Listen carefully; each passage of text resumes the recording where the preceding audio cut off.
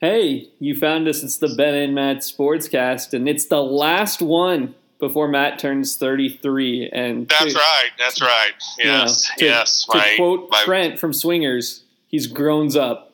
That's right. Yeah, my dying hours of the 32 years, and by tomorrow morning it'll be 33.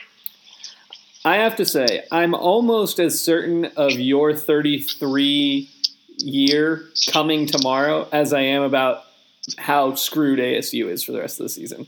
Since we last talked, my panic level has jumped up a notch. Yeah. We had 5 scholarship running backs, sophomore or younger, to start the year. Brock Sturgis left, mutual decision to part. Right. And then Traylon Smith, who we had just talked about with his 1 carry for 5 yards on an odd play call for his first touch on a 4th down. And on Monday, he left the program. He's gone, yeah. Which I'm not mutual. Also mutual. Exactly, yeah, apparently, yeah. I mean, I'm not in panic about it necessarily. These things happen, and they haven't happened as much with this program. I mean, you look at, I think Nebraska has lost somewhere around 20, non-seniors since they made the coaching change. When you have coaching changes, you've got a lot of guys who were, naturally, all your returners recruited by a different head coach, some different assistants. Now, there's some carryover, and that's probably a reason why we don't have, a ton of turnover. But a different head coach, and if you start to see, if you're Traylon Smith, how many games did he play this year? I believe it's 4. And so, you see the writing on the wall that maybe you're not a long-term part of the program, and you think, hey, I can get out this year. I can use this as my redshirt year because, as we know, even though he only played, I think, 1 or 2 games last year, that counts against him. 4 this year does not. And he's got 3 years of eligibility left to go somewhere else. So I get it. This is the unintended consequence of this rule change, and it's popping up everywhere. Here's why I'm concerned. It's not Traylon Smith. Obviously, he wasn't a big centerpiece of what we were doing anyway. My concern is that there's a general sense I'm getting that the team is not – how can I put this? The team – theology or strategy, the ethos of the team does not align with the players on the team.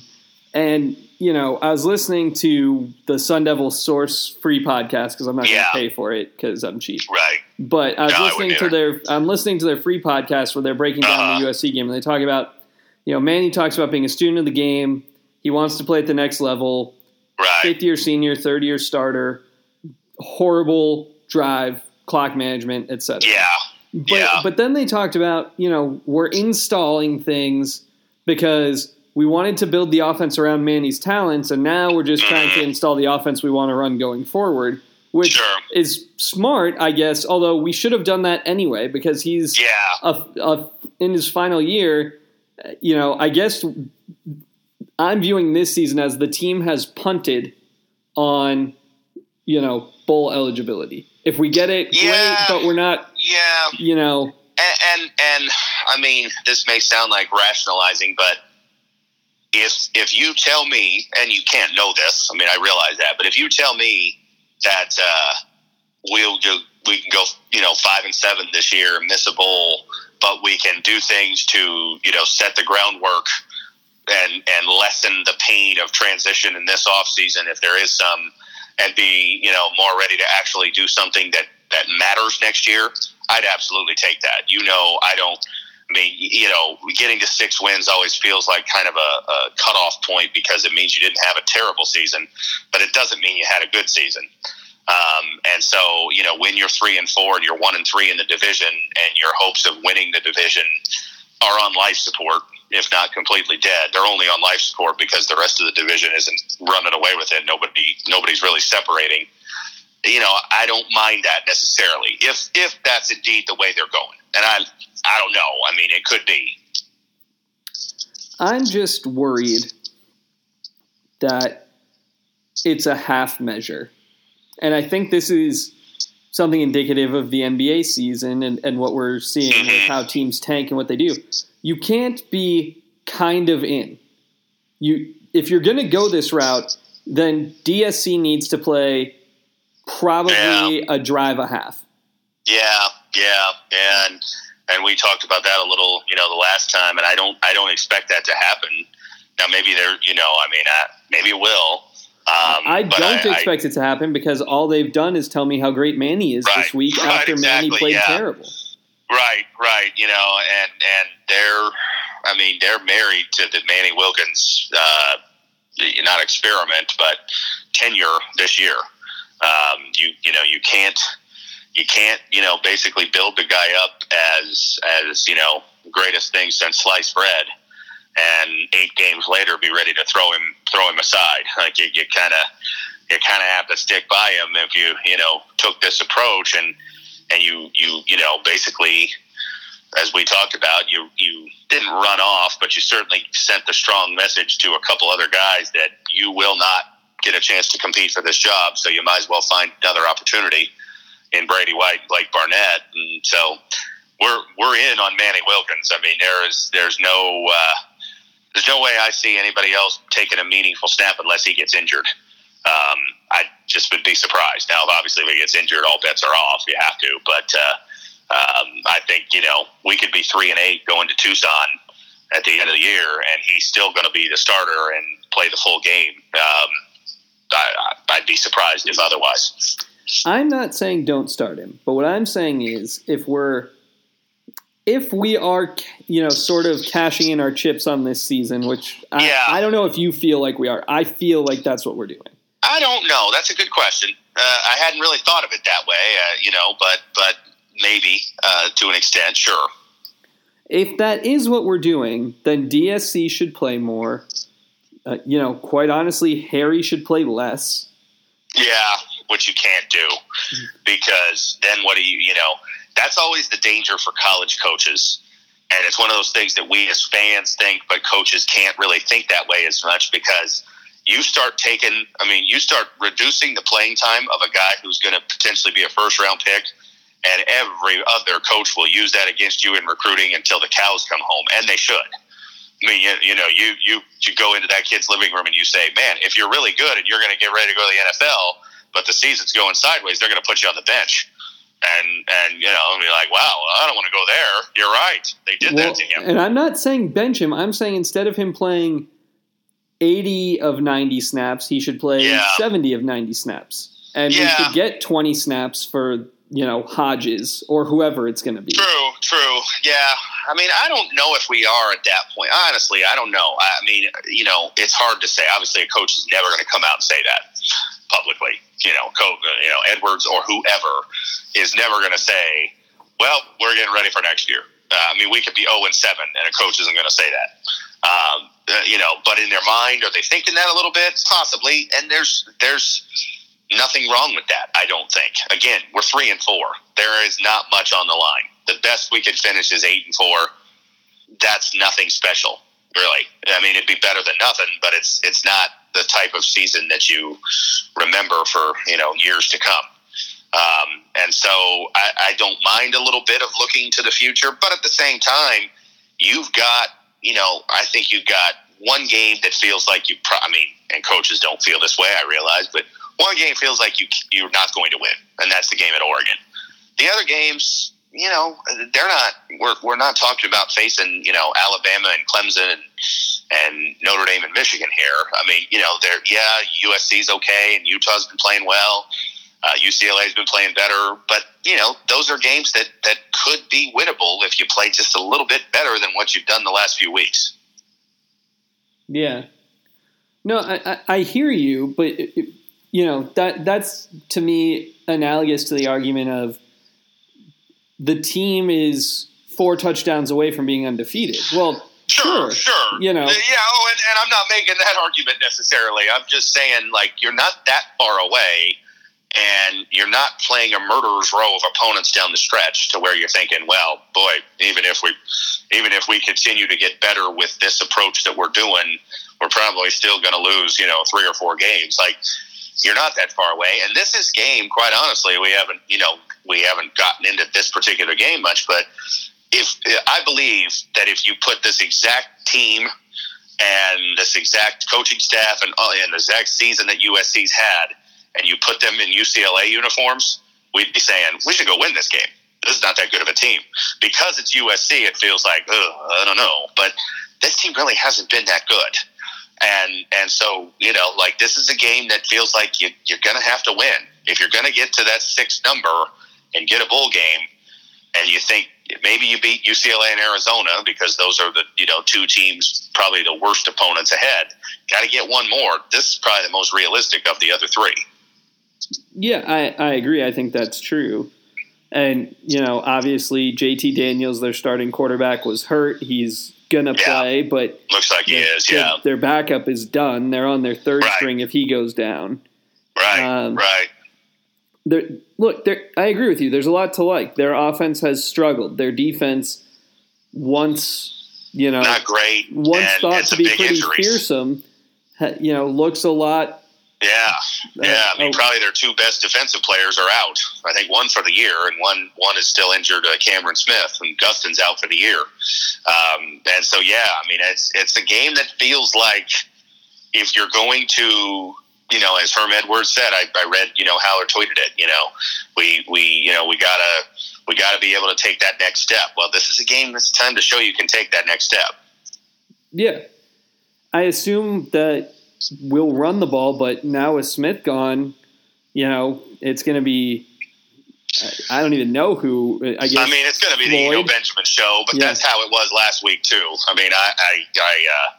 One of the, and I don't know if I said this the last time we talked, but one of the, things I had to do was watch the running backs. Stanford was rotating their running backs all the time, and ASU was not. It was Benjamin over and over and over again. Smith was in, I think, for 2 or 3 plays. Floyd, I think, got 1 snap at running back. That's it. So the approach, and I read this in the Republic, and I think Lycan said it, he's not lying. The approach probably doesn't really change that much. Benjamin is clearly the workhorse back this year. This is not a timeshare backfield. He's the guy, and so unless he gets hurt, it doesn't really have that much of an impact. Well, and I guess the counter to where I was going was, I don't know that I would have felt any better if Benjamin got hurt and Smith was there. I don't know. I don't know how good Smith is. No, we don't. Yeah, we barely saw him, and I get you. It's never great when you hear about guys leaving the program. I trust me. I'm not saying who cares, but at the same time, first of all, it happens all the time anyway. You look at a healthy program, and you're not much healthier than Clemson. And what did they have? They had the starting quarterback leave. So it's going to happen. It's happening everywhere with this 4-game rule. And it's certainly going to happen when you have coaching changes. And really, I'm surprised we haven't had more of it. If you had asked me, in January, how many, give me a number on, how many scholarship guys before the next January will leave, I'd have probably guessed double digits. And we're not that close. I can only think of 3 or 4. Might be a couple others that I'm forgetting. But, really not a ton of that. And that's actually surprising to me because, again, you look at Nebraska, and they've had a ton of turnover. It happens when you have a new staff come in.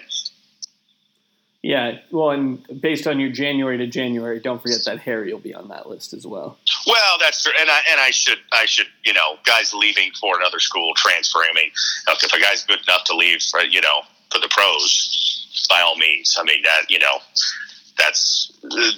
he should, and there's no problem with that. Now, if I suppose if you have 2 or 3 other guys like we did last year that leave early and they go undrafted or they get drafted in the 6th or 7th round, those are the ones that hurt. We had 3 guys enter the draft early, and I think 2 of them went on day 3 of the draft and the other went undrafted.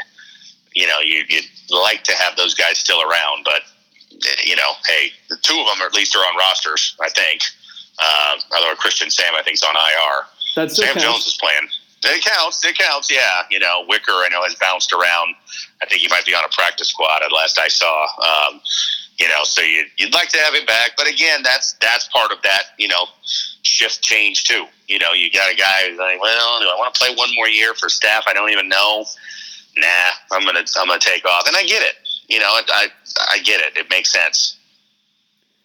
ASU is a 6.5-point underdog this week for a day game in the Coliseum. Yeah. They are, for whatever the numbers are worth, they are outgaining USC by an average of 60 yards a game, and they are giving up 6 fewer yards a game. But USC's 4-3, 3-2 in conference, and we're 3-4 and 1-3 in conference. Yeah. My inclination is to pick USC. I'm going to go the Trojans 24-17. Okay. Well, this is a tough one for me because I do believe that if this wasn't USC, we would be more confident. You know, I think if this was Cal or UCLA or, you know, your average run-of-the-mill Pac-12 team, which they've been kind of that way this year, we would think, we should go win this game. That said, I picked ASU last week and I got burned on it. And I believe, say before the Colorado game that until they win on the road, I can't be overly confident they're going to win on the road. And they're 0-3. And so I guess if I, making a pick just with my head here, I'd pick USC too. Not altogether too different on the score. I mean, I think this is the type of team we seem to be. We seem to play these lower scoring games this year, which who would have guessed that? Let's see. I'll go 28-24. See, I'm just not sure we're going to score 20 points on the road. I'm not either. I mean, I was even going to say, I'll give us our first loss of more than 21 points this year. Because, 21's been the magic number this year that we've not been able to clear in all of our losses and even one of our wins.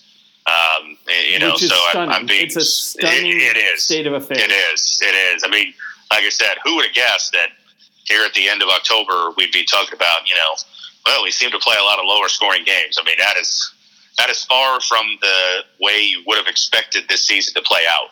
Would have thought, if we were 3-4 and, we'd be talking about games that were 45-42. Yeah, things that looked like the loss to Texas Tech.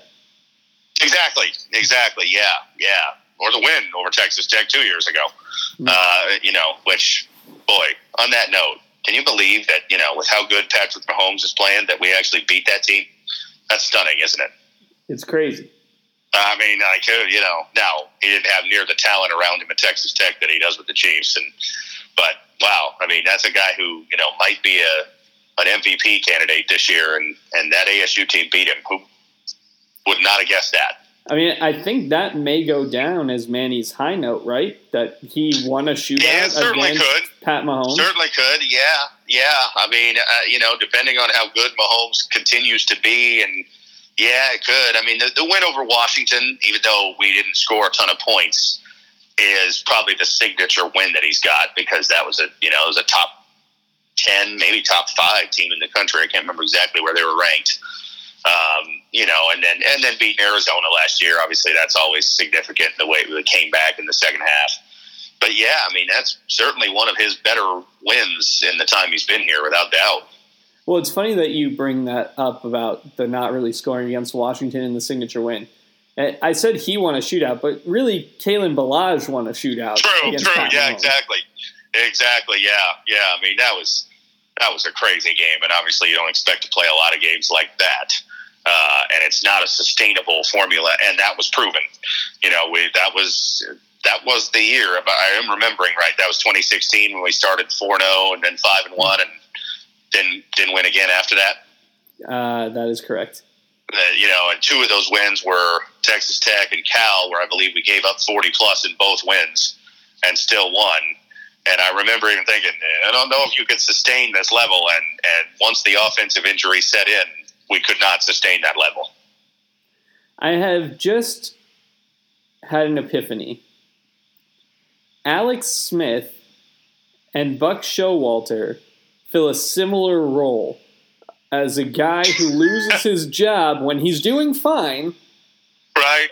But the guy who replaces him does better. The next guy comes in and it happened in San Francisco briefly, and it certainly happened in KC. So, yeah, whoever Washington drafts here in the next couple of years be in great shape. Yeah, remind me to buy stock in whoever that guy is. Yeah. When Washington drafts, Tua here in a couple drafts or something like that, he's going to be the heir apparent to Alex Smith. Yeah.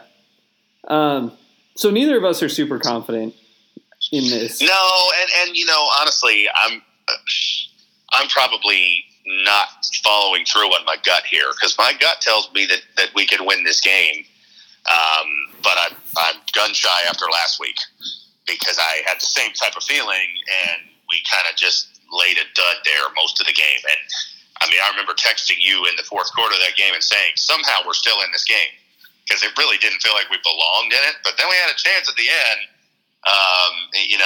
Just too much of that, too much inconsistency this year. The Colorado game, good first half offensively, and then did nothing in the second half. The Stanford game, a couple good drives, went through a lull, put together something in the fourth quarter too little too late. It's just kind of been that way this year, and that's a hard recipe to win on the road. Well, San Diego State, same thing. Yeah, exactly. Yeah. Had the lead early, couldn't score, had a lull, and then scored a couple, and then from that fourth down on, did nothing until about midway through the fourth, and then finally got something going, but again, too late. I mean, it's been that way. I mean, even the Michigan State win, too much of a lull. Now, look, they got a great defense. We've seen that. They're one of the best defenses, statistically in the country this year. But just too much of that against teams that aren't as good defensively. Yes, Michigan State, Washington, probably two of the upper echelon defenses, but Stanford's really not. Colorado's really not. And San Diego State really is. I mean, those good teams. None of them are bad, but those are teams we should be more productive against on offense, and we're not to this point. It's not good. It's not good. No, I mean, we'll see. Obviously there's holes on that defense. Utah put up a ton of points on them. Texas Texas dominated them in the second half.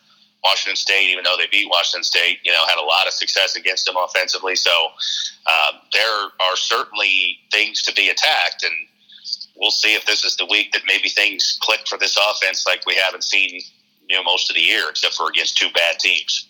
Yeah. I'm just not confident that this is going to work. But if you can steal this one, then all of a sudden you're looking at a November where if you go 2-2, you're in a bowl game, and I think that's attainable. So this is kind of a swing game. I mean, preseason I had us at 4-4 at the end of October. We need this win to get there. Yeah. I hope it goes okay. I'm a lot concerned. I'm a lot concerned about the state of the program. For me, I think that maybe I'm either the canary in the coal mine or I'm Chicken Little, but I am very I'm leaning more toward the latter, honestly.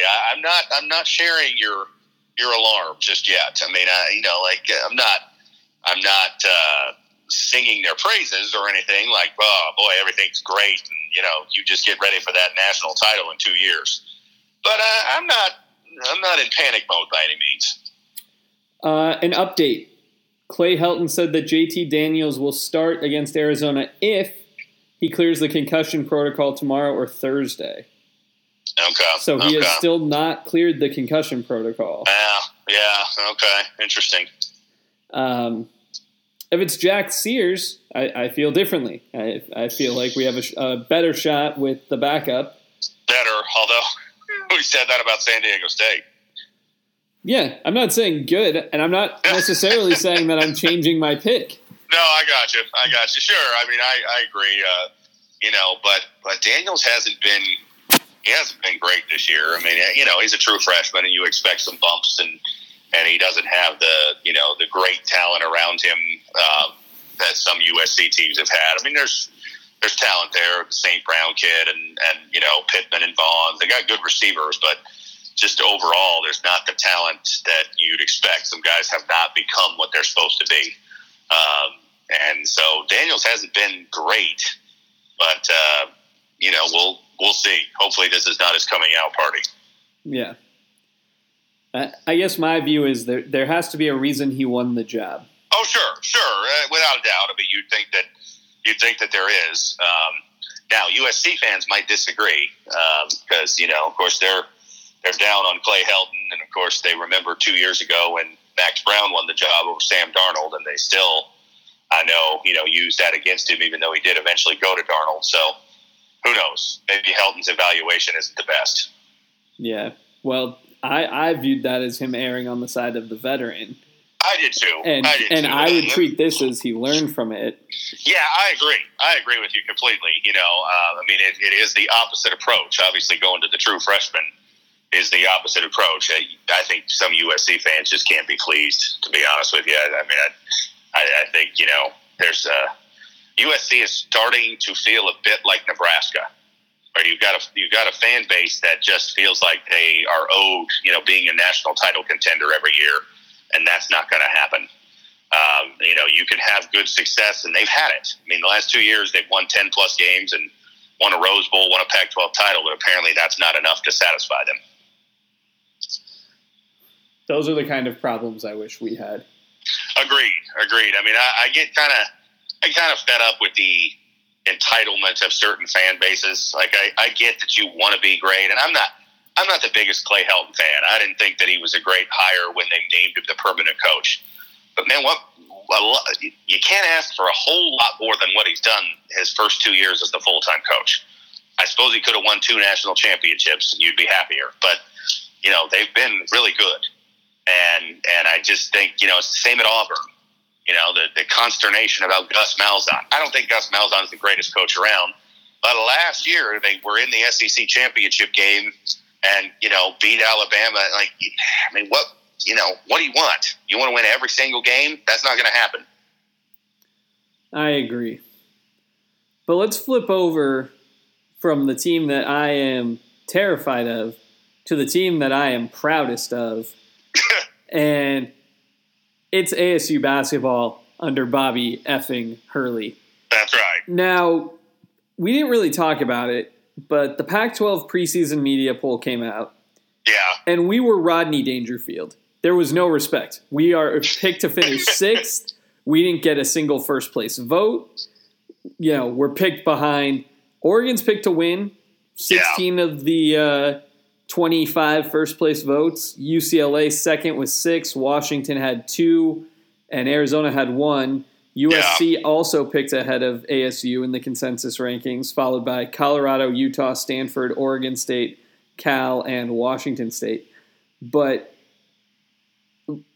why are we not in the top 4 or the top 3? Well, I think a big part of it is one, we're not a program that has proven, a year in, year out success, and the success we had last year, was very front loaded. And so people, I think, there's a general thought of, well, they were a fraud. In some ways we were, at least it being that good. And we lost, the 3 top players.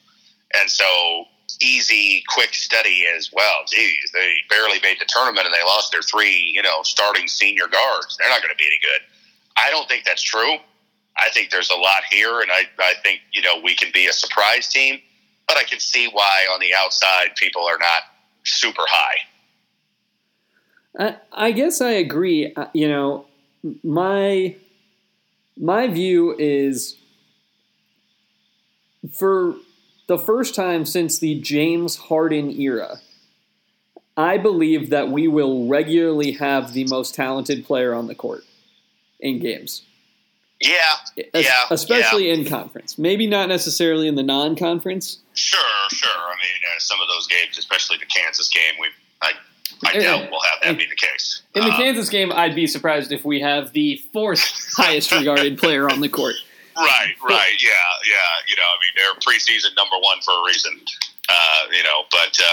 But yeah, I agree. I mean, now I will say this: you talk, pick 6th, and you say, well, that's no one's giving us any credit. When's the last time we were picked 6th or better? been a while, right? I think it may have been either the Glasser team or Carson's second season. Yeah, I mean, I guess I should adjust that because, going back, when's the last time we were picked in the top half of the conference? So 6th or better or 5th or better when we were in the Pac-10 era. I mean, we might be looking at the James Harden second year when we were a top 25 team all year long. I don't know. I mean, I honestly don't know. You forget the preseason media poll as soon as the season begins. But I know a few of those years, we were probably picked to finish last or second to last, and accurately so on a couple of those occasions. So 6 doesn't sound great, but it's given us I mean, how many ASU teams could have lost their top 3 scorers, their top 3 players based on, usage, and still be picked to finish top half of the conference? That's not something we've had very often. It'd be none, but I think that speaks to the job, at least that we acknowledge about the recruiting job Hurley's done now. Yeah, sure. That does segue us into the disappointing, but you cautioned 2 years ago, not shocking, announcement from Kyrie Walker this week that he was going to decommit as a junior in high school. He committed as a freshman 2 years ago from ASU, reopening his recruitment, immediately saying Duke, Kentucky, and UNC and Kansas are all involved. Arizona's involved. And while ASU is technically still under consideration, we're not getting it. It's probably not going to happen. Yeah. I mean, generally when a guy decommits, he does not end up coming back to the school that he committed to. Now, there are exceptions. Arizona's got one. Their point guard coming in this year was part of the wave of decommitments, and he came back. That's true. The Williams or whatever. Yeah, you're right. I mean, it just usually it doesn't happen. It does at times. I think didn't Jared Bayless do it? If I recall, he committed to Arizona. He decommitted. Greg Hansen ripped him. Then he ended up coming back to Arizona, and Greg Hansen loved him again until he left after his freshman year, and then he turned into a terrible teammate who got in a fight with Zane Johnson. That's an aside. But, it does happen, and so maybe this kid will. But I've got it all surprised. I mean, these kids committing so early is insane to me. And, I mean, I've always gone back to my own memories of what it was like to be 14, 15 years old. And I, probably felt different about a lot of things when I was 16 or 17.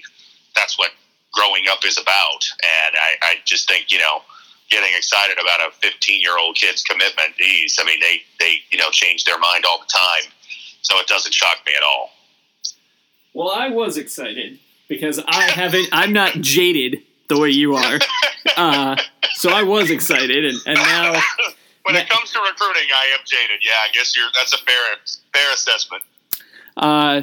It should be noted that there's an article, you can go back and find it, about having a 4-star or better recruit in each of the next 4 classes with Dort, Jalen House, and then Walker and I can't remember. It's the kid from Milwaukee.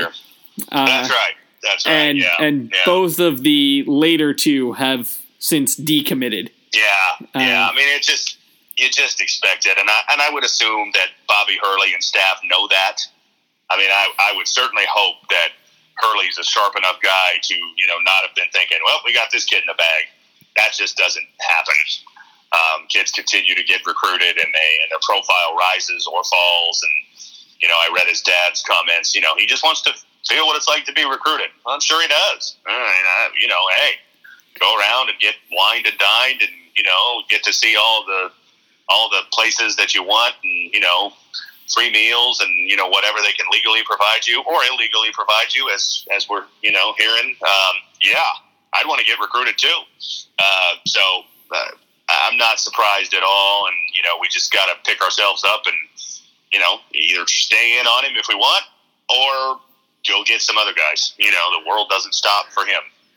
ASU did pick up another commitment from Alonzo Verge, a JUCO, one of the top-rated JUCO guards. Yeah. And, it's not – this class at this stage is not as exciting as Dort and Valtonen and Cherry, although Cherry did not commit this early. True, he did not. I believe at this time Cherry may have been committed to USC. To USC, yeah, he was until the whole scandal broke right before the season started, which is right about a year ago now, which USC was embroiled in, and that kind of led him to back off of that and reopen things. So, I mean, there's but as we've talked about, this really should not be a class where you got to do a whole lot of heavy lifting numbers wise, because we really don't have too many guys gone. And you never know. Obviously, I mean, Cheatham's a senior, right? And he could get a sixth year. Apparently, reading that story, I mean, he might try to get a sixth year for injury. Now that you never know with things like that, but he could be back. And then Lake, right, is a senior, I think. Yeah, Lake. That it? I think that's true of the scholarship guys. Yeah. Now, again, do you really expect the other 10 or 11 to be back? Probably not. I mean, as we talked about with football, guys leave, and as maybe Dort or Cherry is good enough to think about the draft. Who knows? It's possible. So there's going to be more fluctuation, but you probably should not be having to get 5 or 6 guys in this class. I would not be surprised to hear Scheibel leave. Yeah. Just because it seems like that Valtonen is basically between Valtonen, Lawrence, Mickey Mitchell. I'm just not sure where the minutes for Scheibel are, and I don't think he will get the token start that he got. I don't either. No, I mean, this is a deeper team with size than it was last year. Last year we were deeper at the guard spot, and didn't have a ton of size beyond Romello White. And he was not proven at all. He had never played before. And Lake, we had no idea what we were getting. This team has more, not maybe traditional bigs, but guys who can play those spots. Well, I don't expect him to see much time. I've pulled up the roster. Here are guys on the team who are 6'7" or taller.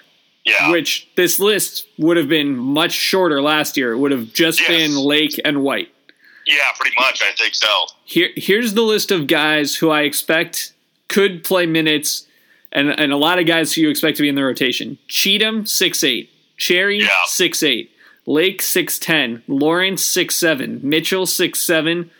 Plavsic, 7 feet. Right. Scheibel, 6'9". Valtonen, 6'7". White, 6'8". White. That's a lot of wing athleticism and height. It is, yeah. It should have a lot of versatility to it, you would expect as well. I mean, I'm excited to see what Cheatham can do. I mean, I like what I hear about his defensive potential, ability to guard, any position on the court, basically. And then we know what Remy Martin is defensively. Well, and the stuff they're saying about Dort. Dort exactly, Dort and Martin going at each other. If you can have those two guys in the backcourt and Cheatham, I think about it, I don't know that because Martin is 6 feet tall, I don't think that his game lends itself to this, but I remember back to the UCLA teams that would play Kevon Looney at the top of the point in zone. Yeah. And just say, fine, we don't think you can start your offense from here. Right. Yeah. No, I agree. And then the potential shot blocker of Lake. I know Lake's probably not going to play 30 minutes a game, but we saw he's a good shot blocker and really came into his own over the course of the year. And so, this really has the potential. I mean, I hate to use the term, but it has the potential to be an elite defensive team. I'm going to be disappointed if it's not a very good defensive team. Let's say that. I mean, I'm not saying we're going to be holding teams to 40 points because we're going to play up and down, and that's going to lend itself to more possessions and more shots. But I really think, this should be a really good defensive group with the size that we've got. I mean, you're not forgetting about Rob Edwards. He's everybody talks about him on offense. Edwards is 6'4", Dort's 6'4". A big enough guard. Yeah. I mean, basically outside of Remy Martin, there's nobody on this team that's undersized. Oh, there's no one who I would expect to be in the rotation under 6'4" besides Martin. Right. Right. So there's plenty of potential there for matchups and flexibility, and I mean it's the type of team, I love this type of team, and I think this group can do it, of playing that kind of positionless basketball and just playing five guys out there, and you're gonna have a point guard, but outside of that you're just playing four guys that can go anywhere. They can go outside, inside, they can play defense inside, outside. That's exactly the dream type of team I want to have, and this might be the group to do it. It really feels like you'll have either Martin or Edwards, then three wings, and then either Lake or White. Yeah. And you can do a lot with that. I mean, if Hurley wanted to, which I have no idea, but let's pretend I got to be the coach for a second. You could trot out a lineup that's Martin, Dort, Cheatham, Lake, and Mitchell, and say we're pressing, and that's a really good defensive lineup. Yeah. We're gonna press and go ahead, try to outrun us. Yes. See if your guards can push the ball against Dort and Martin, who draws all kinds of offensive fouls on forearm shivers. Right. Right. Or you could go, super big and have Dort be your point guard, and either Edwards or maybe even some combination of Lawrence, Cherry, Cheatham, as your wings, and then either White or Lake or both. I mean, you could potentially go with a lineup that doesn't have anybody under 6'7". Yeah. I mean, Dort is what, 6'7", 6'6"? Dort's listed at 6'4", but if you go 6'4", okay. But if you go Cherry, Cheatham, Lake, Mitchell, who pushed the ball up some last year. Yeah. And White. Dort as your point guard. Yeah. Well, that's true. You could go. I mean, there's a lot of flexibility, and I'm really excited to see how the rotations come together. And there's going to be some experimenting in November, and there should be. That's the time to do it. And just working with different lineups. Do you want to go? Can you go small? Can you go big? Can you play two bigs at once? Who are your wings? The $1 million question I think for this team is its outside shooting. There's nobody on the roster that we know is a proven outside shooter. Rob Edwards is supposed to be good, but we haven't really seen him too much. And outside of that, a freshman, we don't, Right. So the last year's team became hugely reliant on the three. This year's team is very likely going to have a totally different feel to it. But you still need to be able to keep teams honest. That's such a big part of the game now. So that's going to be the question. But that's where a 6'7" Elias Valtonen could come in. Yeah, he's supposed to be a shooter. Yeah, you're right. So there's options there.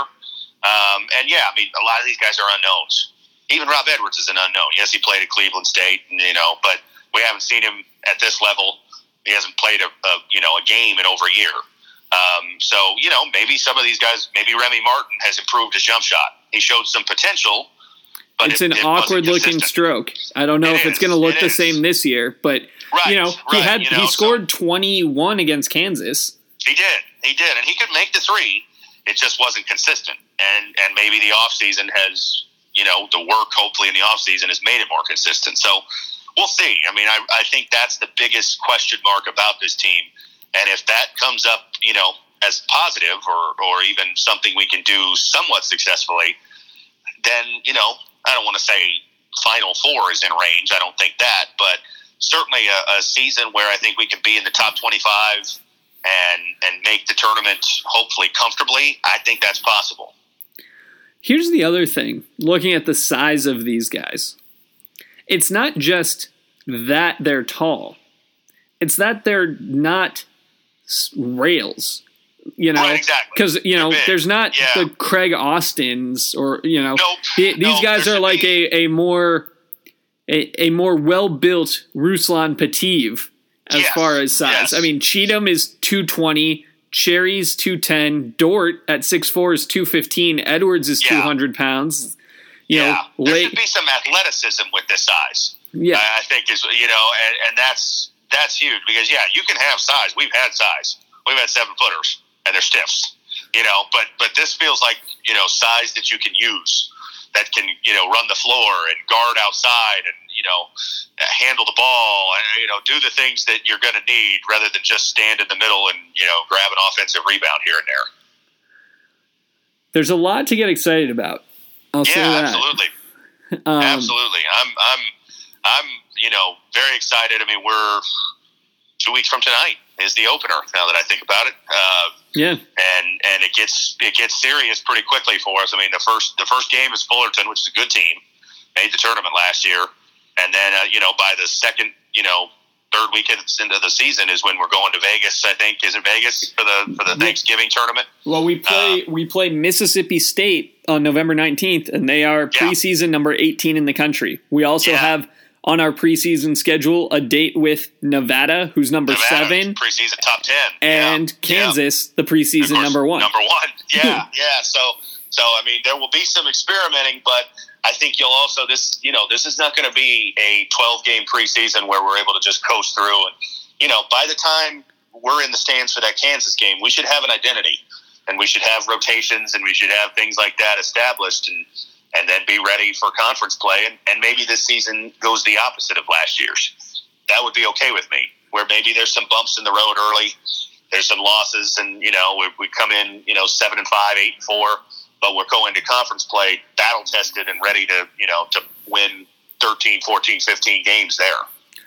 Here is something that I think is a mark of the improvement of ASU basketball. Right now, today, they already know that the Mississippi State game, Nevada game, Georgia game, Vanderbilt game, and Kansas game are all broadcast on the ESPN family of networks. Yes, you're right. Absolutely. Yeah. I mean, how many... since the start of the Pac-12 network, 4 or 5, 6 years ago, whenever that was, how many, non-conference games has it just been buried on there where, 11 of our 12 non-conference games were buried on Pac-12? Yeah, I remember it's notable. We had the one where we, under Herb, where we went to Madison Square Garden and just, got beat by Duke. Got demolished, And that was... That's the one game I remember as that definitely was a TV game. Yes. Yeah. I mean, we played some, we played in that tournament. I think it was the fall of 2009 when we played in that tournament in Madison Square Garden, because the day we played the second game was the day that Tiger Woods got in the car crash outside of his house. I always remember seeing that on the bottom during that game. We played Duke and got blown out. That whoever we played in the second game, I can't even remember who it was. So we had some, but it's notable to have 5 games like that, and notable that at least one of them is at home. I mean, that Kansas game is a big time deal for this program. It's one we've talked about for years and years and years. As long as we can remember following this team, getting a game like that at home, and it's finally a reality. Yeah, I mean, you and I have talked about it, and we've played the game of, well, who's reasonable?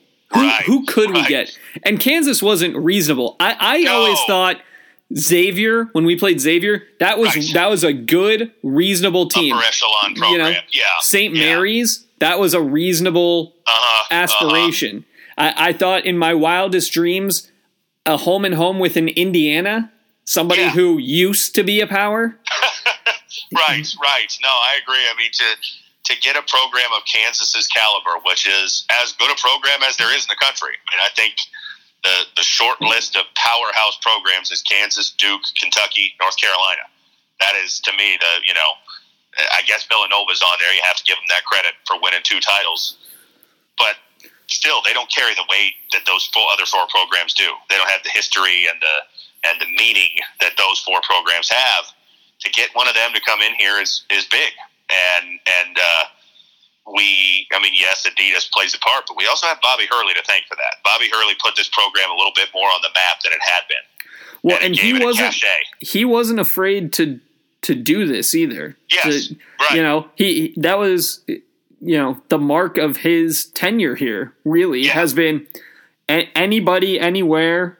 Yeah, kind of reminiscent of Fresno State football back in the late 90s of Pat Hill. No, we don't care. Fine. You want us to go play in the Vegas tournament against Xavier? Fine, we'll do that. Oh, you want us to go play at the pond in Anaheim? Okay. Yeah, it's an arrogance that he has, but it works. I mean, and we've discussed this many times. I said this to you probably, back when we were in college, and you've used it with me too. Before you can be something, you have to pretend to be something. And I think he came in and basically decided, okay, we're going to pretend to be big time. We may not be yet, but we're going to make sure we pretend that we are so that we can be eventually. Well, and the other thing that it did is it set us up for a year like this where our non-conference schedule has 3 ranked opponents, 2 at neutral sites and 1 at home. And I, as an ASU fan, am like, okay, this is reasonable. Sure. We're not overextending ourselves. We're not above our heads. Yes, we're a team that should play these teams and hold our own. Yeah, I agree. Yeah. It's not a schedule that has me running scared, thinking, oh boy, we're going to get bludgeoned. Are we going to lose some games? Almost certainly. Yeah, last year was crazy that we went 12-0 during that run. I don't think either of us in our wildest dreams thought that was possible. I think playing out of their minds, offensively. Exactly. The Xavier win and then the Kansas win were both like, wow. You just don't expect either one of those. Those were 2 number 1 seeds in the tournament, and we beat one of them on a neutral court, one of them on their home court. I don't expect that to happen again. It's a younger team that will take some time to gel. But I do think, I think we can keep our head above water, and then hopefully, like I said, have this season go the opposite route, where at the end of the year, you're playing your best rather than thinking, boy, what happened to that team from December? Well, and the other thing, just to finish up the point about scheduling the way we've scheduled and things, is the first year we did it, deer in the headlights. We are in awe of the fact that we're here now. Right. You've got half of this roster, not the 3 guards, but half of the roster can say, "Oh, well, we went into Kansas and won. Like we won that Las Vegas tournament. Right, exactly. We can beat Mississippi State. Who are they? You've got some battle tested guys, even though it's not any long-term guys like you had with Holder and Justice. But yeah, you're right. You've got some guys who played big roles in that game last year. Romello White, Remy Martin. We don't win that game at Kansas without them. They both kind of tailed as the year went along, as most freshmen do. They hit the wall a little bit, White especially. But yeah, I mean, there's definitely some valuable experience from that game that you can go forward with.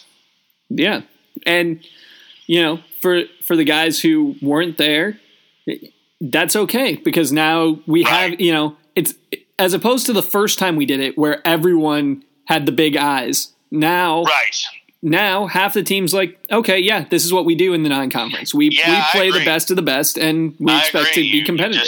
You set that as your bar, that this is what we're going to do. And again, I think that's an attitude that stems from the coach, who has that chip on his shoulder, has that I'm going to prove something to the world. He's been that way since he was a player at Duke.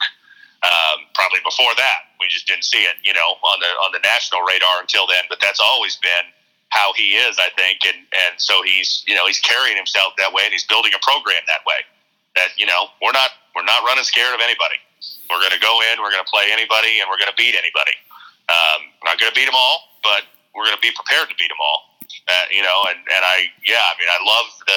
I love the feel that this is not being treated like, as you said, it's not being treated like, oh my God, we got this brutal schedule. It's like, yep, this is just what it is, and we keep marching on.